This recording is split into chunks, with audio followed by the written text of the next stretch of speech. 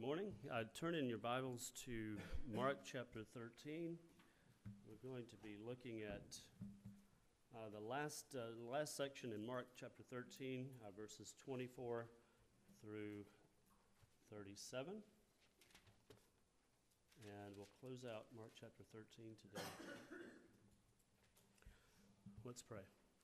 Father, we're grateful for this time, this opportunity to open your word. We pray your Spirit might first of all be among us, and that your Spirit might empower, that he might work in our hearts to change us from the inside out. And we just pray, Father, that you would be in our midst today. We ask of it in the name of Jesus. Amen. Mark chapter 13, verses 24 through 37.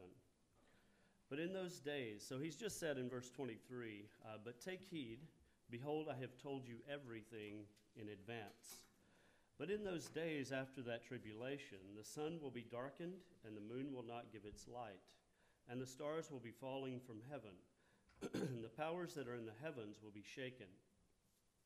It says the powers of heaven will be shaken. Then they will see the Son of Man coming in clouds with great power and glory. And then he will send forth the angels and will gather together his elect from the four winds, from the farthest end of the earth to the farthest end of heaven. Now learn the parable from the fig tree. When its branch has already become tender and puts forth its leaves, you know that summer is near. Even so, you too, when you see these things happening, recognize that, and your translation will say he is near, but it should say it is near. It could say either. But read it as it is near for our purposes today.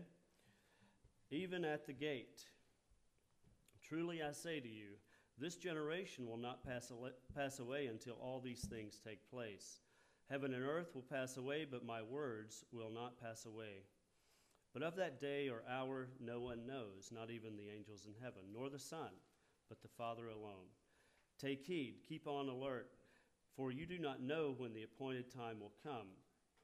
It is like a man away on a journey, who upon leaving his house and putting his slaves in charge, assigning to each one his task, also commanded the doorkeeper to stay on the alert. Therefore be on alert, for you do not know when the master of the house will come, whether in the evening, at midnight, or when the rooster crows, or in the morning, in case he should come suddenly and find you asleep. What I say to you, I say to all, be on the alert. Now, we can't get into all of this today.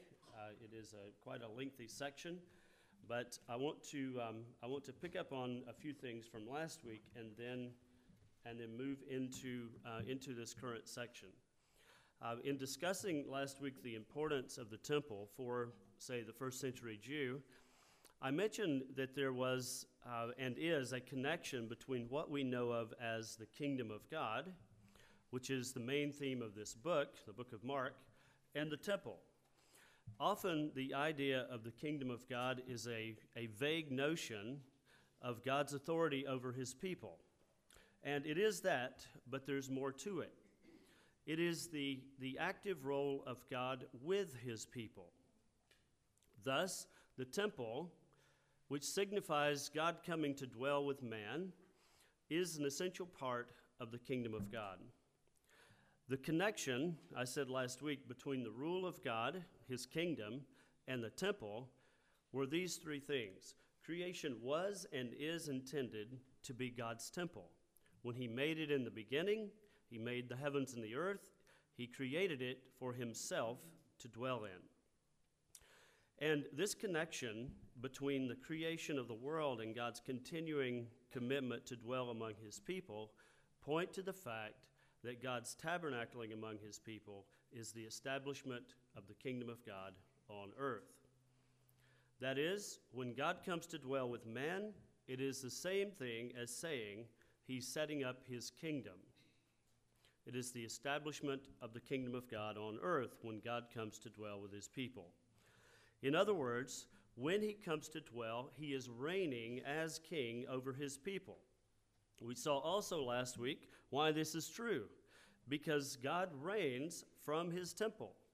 There's a throne in the temple, and the throne is the place from which God himself reigns.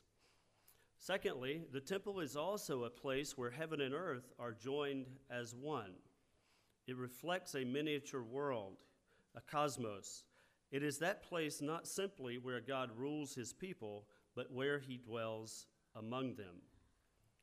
Thirdly, the kingdom of God's manifestation would constitute the establishment of God's final temple. That is, when the kingdom of God would come, finally and fully in the Messiah, that would mean that God had built his final temple. Kingdom and temple are inextricably bound together in the Bible and also in the minds of the people of the first century. Then for Jesus to come and make such prophetic judgments against the temple, the place where the God of Israel was to dwell, was to announce an event of such proportions that language itself would break down. Their world, not the world, but their world, was coming to an end. I noted, however, last week and the week before, that though their world was coming to an end, Jesus was also announcing that there was a new world which was being formed. The new creation, the kingdom of God, the new temple was being born. For he said in verse 8, "For these are the beginnings of birth pangs." And it was happening through the cataclysmic judgment of Jerusalem and the present temple, which was the symbolic center of Jerusalem. Now, I want to back up for just a moment to the beginning of our gospel, of the Gospel of Mark. Mark introduced his gospel by quoting from Malachi 3:1. We haven't been there in a while, but remember from the beginning of the gospel, he quoted from Malachi 3:1 and Isaiah 40, verse 3. The quote in Malachi 3:1 says, "Behold, I send my messenger ahead of you, who will prepare your way." Mark chapter 1, verse 2. As I've mentioned previously, when a writer quotes something from the scriptures, he intends it not to provide a proof text divorced from its context, but he intends for us to bring the whole context with it. And as for Malachi 3, the fuller passage describes the return of the Lord to his temple, following the messenger. "Behold, I am going to send my messenger." This is Malachi 3, 1 through 4. "Behold, I'm going to send my messenger, and he will clear the way before me. And the Lord whom you seek," and this is it, "will suddenly come to his temple. And the messenger of the covenant in whom you delight, behold, he is coming, says the Lord of hosts. But who can endure the day of his coming? And who can stand when he appears? For he is like a refiner's fire and like fuller's soap. He will sit as a smelter and purifier of silver, and he will purify the sons of Levi and refine them like gold and silver, so that they may present to the Lord offerings in righteousness. Then the offering of Judah and Jerusalem will be pleasing to the Lord as in the days of old, as in the former years." Now, how does this work within Mark and within this present context of Mark 13 with the judgment falling upon the temple? If the Lord is announcing judgment upon the temple, how can he also be returning to his temple? For this is what Mark seems to be saying at the beginning of his gospel, that the Lord is returning to his temple. It is to say that in an unexpected way, the Lord is returning to his temple, but not that temple. He's building a new temple, the eschatological temple spoken of in Daniel 2, Isaiah 2, Zechariah 14, the end of Ezekiel. And by opening the book this way, we should have expected that he would show us how he was returning to his temple. And he is. This is the explanation of it. Through the cataclysm of judgment on the corrupt temple and its leaders, he's bringing it about. And the sign, as we saw last week, that the end is coming about, which will give birth to the new temple and the new age, is the abomination of desolation. When you see it, he says, flee. The end of the old has arrived, and it's not going to be pretty. The city has fallen under judgment, just like it says in Malachi, just like it says in Zechariah, just like it says in Isaiah. How bad will it be? So bad the world has never seen anything like it. Now the question is often in our minds, was it really that bad? Was the war on Jerusalem really that bad? In AD 69, in the run-up to the fall of Jerusalem, there were 4 emperors in succession who took the throne: Nero, Otho, Vitellius, and Vespasian. The Year of the 4 Emperors, it's called, one of the most bloody years of the Roman Empire. Vespasian became emperor during the siege of Jerusalem, and his adopted son Titus, as commander, besieged it with their allies. It was a bloody time, with all 3 prior emperors either killing themselves, Nero, or being killed by a rival faction.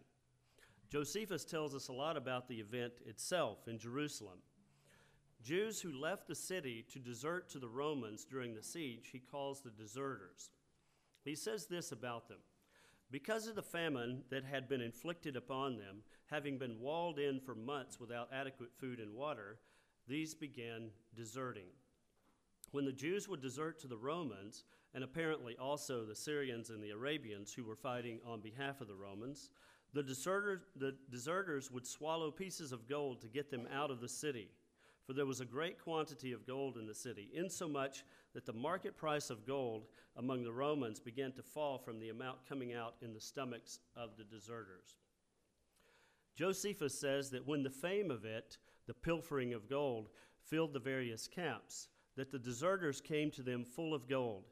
So the multitude of the Arabians and the Syrians cut up those who came as supplicants and searched their bellies. Nor does it seem to me, he says, Josephus says, that any misery befell the Jews that was more terrible than this, since in one night's time about 2,000 of these deserters were dissected. After being forbidden to do such by their commanders, some ventured upon secretly against the deserters. And these barbarians would go out still and meet those who ran away before any saw them. And looking about them to see that no Roman saw them, they dissected them and pulled this polluted money out of their bowels, which money was still found in a few of them, while yet a great many others were killed by the bare hope that there was of thus getting some gold, which miserable treatment many made that were deserting. They decided to return back into the city. Josephus further recounts, a man named Manaeus, the son of Lazarus, came running to Emperor Titus at this very time and told him that there had been carried out through that one gate which was entrusted to his care no fewer than 115,880 dead bodies in the interval between May 1st and July 20th, 2.5 months. And again, after this man, there ran away to Titus many of the eminent citizens, and told him the entire number of the poor that were dead, and that no fewer than 600,000 were thrown out of the gates, though still the number of the rest could not be found out. Now this is not over years, but over months. The entire amount of men that were killed in the Civil War were killed in a matter of months. And they told him further that when they were no longer able to carry out the dead bodies of the poor, they laid their corpses on heaps in very large houses and shut them up therein. And also it was not possible to gather herbs by reason that the city was walled about. So persons were driven to that terrible distress as to search the common sewers and old dunghills of cattle, and to eat the dung which they got there. And what they of old could not endure so much as to see, they now used for food. There's much more. The Wars of the Jews by Josephus explains this to a great extent. Now, if someone were to describe this, such a fiery judgment, and this is the way that it's depicted within the Gospels, if you were to describe this, how would you describe it without telling the story that he gave us, that Josephus gives? If you were describing in prophetic vision, how might you describe it? This is what I think is being described in 13:24 and following. In those days, after that tribulation, the sun will be darkened, and the moon will not give its light, and the stars will be falling from heaven, and the powers in the heavens will be shaken. Remember last week and the week before, I mentioned to you that the use of apocalyptic language in this section has led many to misunderstand it. In apocalyptic language, the sun being darkened, the moon not giving its light, the stars falling from heaven, and the powers of the heavens being shaken is a way to describe political and geographical upheaval, and, most importantly, investing these events with theological significance. Apocalyptic language is a way of describing political and geographical upheaval and investing these events with theological significance. It is to say that the great powers of the earth were being overthrown and shifted around. It was a shifting, we might say, of the tectonic plates, of an earth-shattering event. We use this language often to describe things that actually don't shake the earth. These are some of the ways that we speak. And we can understand this language if we understand the text that brought forth this language. I often use the illustration of the song, Bye Bye Miss American Pie, to illustrate what I'm talking about. Many of you, most of you, probably all of you know it. Bye Bye Miss American Pie, drove my Chevy to the levee, and so forth. You'll probably be singing it after you leave today. It's so catchy, right? But the words sound great, and they are very catchy. And for years, I sang this song, but I had no idea what it was referring to. What in the world is this song referring to? It's very catchy. But behind the song stands the Vietnam War.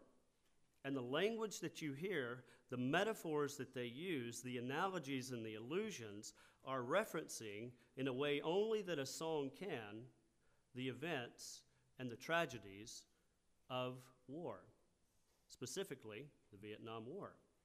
It's actually a very subversive song, but only those who know what it's talking about get the fact that it's subversive. But once you understand it, the language of the song brings out the meaning of the events. Isaiah 13, in our current text, stands behind the language. The language of the stars falling and the sun and moon not giving their light is the language used to describe the day of the Lord, God's judgment on Babylon in particular. The language of stars falling, the sun and moon not giving their light, is the language used to describe the day of the Lord, God's judgment on Babylon. How else would you describe such an event but by describing the undoing of creation? And this is what is being described. Isaiah 13, verse 9 through 16.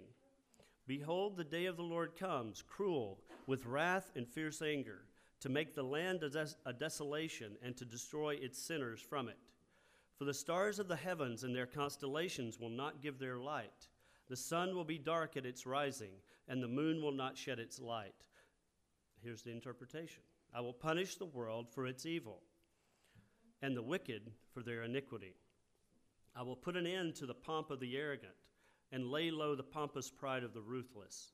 I will make people more rare than fine gold, and mankind than the gold of Ophir. Therefore, I will make the heavens tremble, and the earth will be shaken out of its place at the wrath of the Lord of hosts in the day of his fierce anger. And like a hunted gazelle, or like sheep that with none to gather them, each will turn to his own people, and each will flee to his own land. Whoever is found will be thrust through, and whoever is caught will fall by the sword. Their infants will be dashed into pieces before their eyes. Their houses will be plundered, and their wives ravished. What is being described here? Judgment, yes, but judgment upon whom? In the book of Isaiah, it is judgment falling upon Babylon. And the astounding thing here is that Jesus is using that language to describe the fall of Jerusalem. God is overthrowing Jerusalem, he says, that seat of rebellion that persecutes and kills the prophets sent to her. like he overthrew Babylon and Sodom and Gomorrah. Verse 19 of that same passage. And Babylon, the glory of kingdoms, the splendor and pomp of the Chaldeans, will be like Sodom and Gomorrah when God overthrew them. Why is this important for Jesus, for the gospel writers, who all three seem to say that this event is central to the kingdom message of Jesus? Why does it matter that Jerusalem will be overthrown like Babylon, like Sodom and Gomorrah? I've already discussed its importance from the angle of God's purposes for creation, that is, that he might build a new temple. And I do think that this is the principal purpose of including it here. But from the human perspective, consider, in the scriptural world and in Jerusalem itself, Jerusalem was the place where the Creator God would come to dwell. And even if it seemed he had not returned to his temple, as Malachi indicated, after he left it in 586 BC, there were still the promises of God that the people clung to. These promises that he would inhabit the temple again by returning to fill it again with his presence and glory. But when that temple, which was so central in the minds of the first century Jewish people, is utterly destroyed, there's no describing, there's no analogy to the destruction of hope that would occur following that. And frankly, I don't understand how they managed to move on. I don't understand how those who did not have Jesus' words and the perspective to understand what God was doing were ever able to rebuild their lives. Within Judaism, what we now know of as Rabbinic Judaism rose out of the dust of AD 70, but it is a templeless Jerusalem. And we can imagine that one might never fully recover from such loss, and they have not. Without a temple, Judaism lives in exile, not simply in terms of land, but in terms of presence, in terms of God's presence.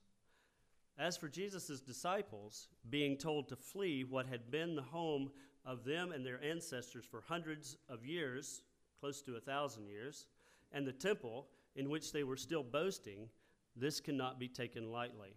The only comfort for them would be the fulfillment of the greater promises of God, that God would now bring about that temple not made with hands, and that they themselves will be instrumental in taking this message to the whole world. In the last section of this chapter, he turns to two last concerns. The meaning of it all. I've been trying to tell you the meaning of it all the whole time, but he's going to tell us the meaning of it all. And once again, he's going to use apocalyptic terminology. Verses 24, and then I'll skip over 25, go to 26.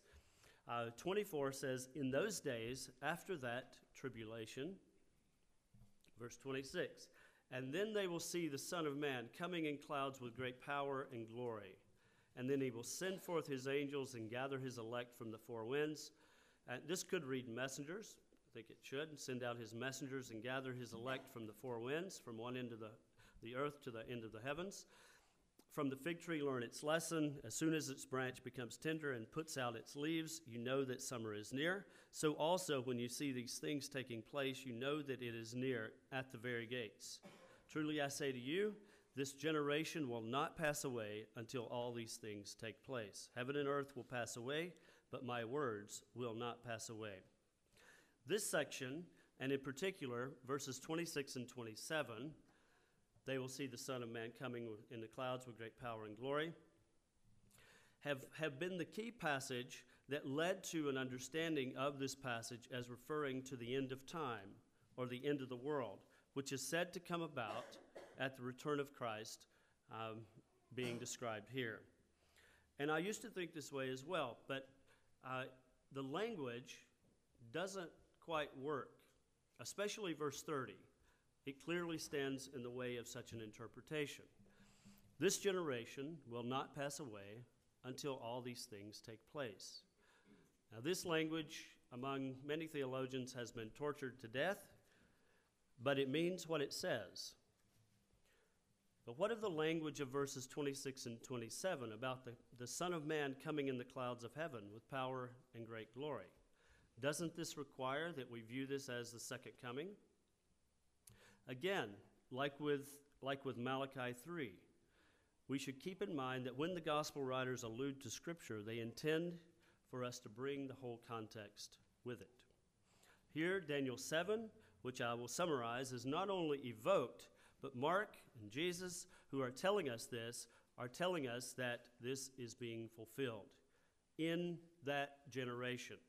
That the events of the book of Daniel, is describing reaches its climax in the completion of the tribulation of that time. And it will happen, he says, within this generation. Keeping in mind that Daniel 6 was the story about the suffering of Daniel in the lion's den and his subsequent vindication by God and the proclamation to all the nations that Daniel's God is the living God, Daniel 7 then describes a night vision in which there are 4 beasts coming up out of the sea, the last of which has 10 horns. Then another horn pulls out 3 horns by the roots. That horn, that little horn, has the eyes of a man. Then thrones are set up, and the Ancient of Days takes his seat on his throne chariot. It has wheels, and they're flaming. The court sat, and the books were opened. A beast is slain, and the rest of the beasts have their dominion taken away, but were allowed to live for a little while. Then our important verse in 7:13. I saw in the night visions, and behold, with the clouds of heaven there came one like a son of man. Pay attention to this next section. And he came to the Ancient of Days and was presented before him. And to him was given dominion and glory and a kingdom, that all peoples, nations, and languages should serve him. His dominion is an everlasting dominion which shall not pass away, and his kingdom one which shall not be destroyed. Perhaps you can see where I'm going with this, but there are 2 questions that we must ask. One, in what direction is the one like the Son of Man going? Where is he going in this passage? Verse 13. And he came to the Ancient of Days and was presented before him. He's not coming to earth. He's going to the Father.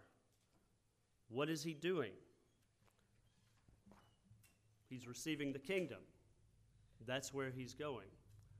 What is this describing? What is this describing in our current passage? Listen to the interpretation given in the text. Verse 16, chapter 7 of Daniel, verse 16. I approached one of those who stood there and asked him the truth concerning all of this.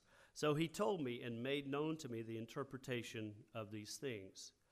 These 4 great beasts are the 4 kings who shall arise out of the earth. You hear what he's doing? The language is apocalyptic language that is investing current events with theological significance. He told me, these 4 great beasts are symbols of 4 great kings who shall arise out of the earth. But the saints of the Most High shall receive the kingdom and possess the kingdom forever, forever, and ever. He is receiving the kingdom on behalf of God's people who are also receiving the kingdom. As we have seen in Mark up to this point, he intends for us to see that Jesus is actually inaugurating the kingdom of God by what he accomplished via his death and resurrection. His ascension to the Father, he says this to Caiaphas at the end. He says, you're going to see the Son of Man coming in the clouds of heaven with power and great glory. What does he mean by that? Why do they rend their clothes, right? Because they understand the passage. They understand that he is claiming to bring in the kingdom of God. That's what they understand, and he is claiming that.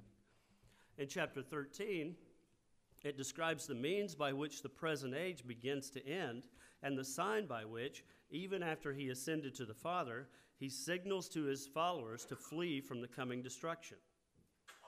He says, concerning that day or hour, no one knows, not even the angels of heaven, nor the Son, but only the Father.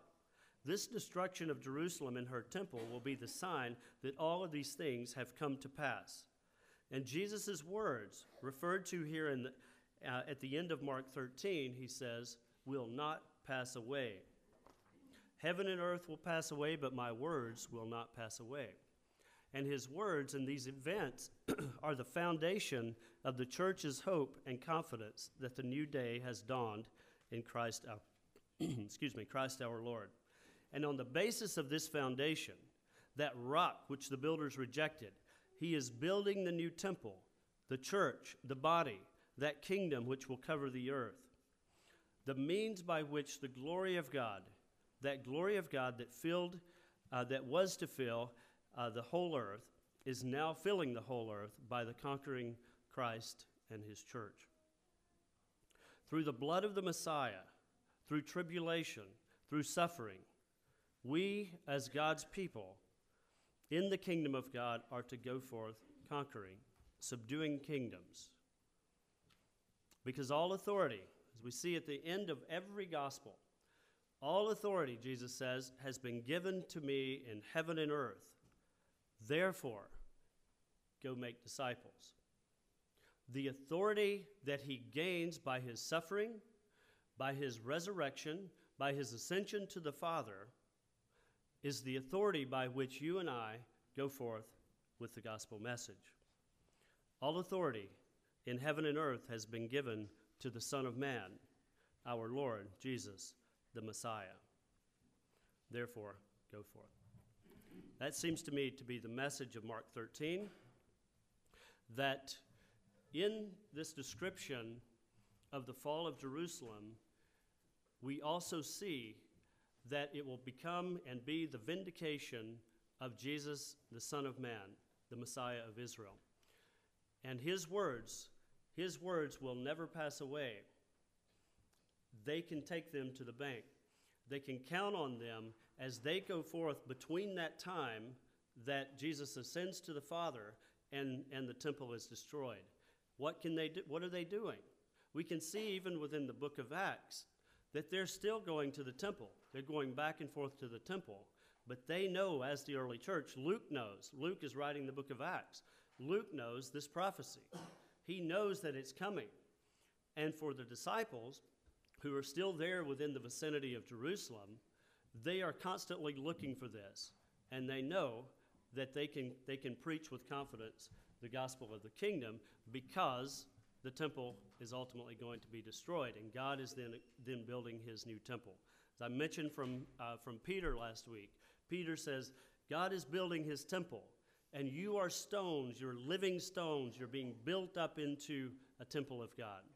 This is what Jesus meant to proclaim in Mark 13 and in the parallel passages. And it's on this basis that you and I can go forth and make disciples.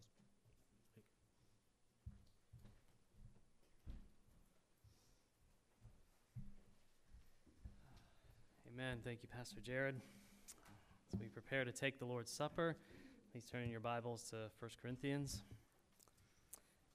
1 Corinthians chapter 11.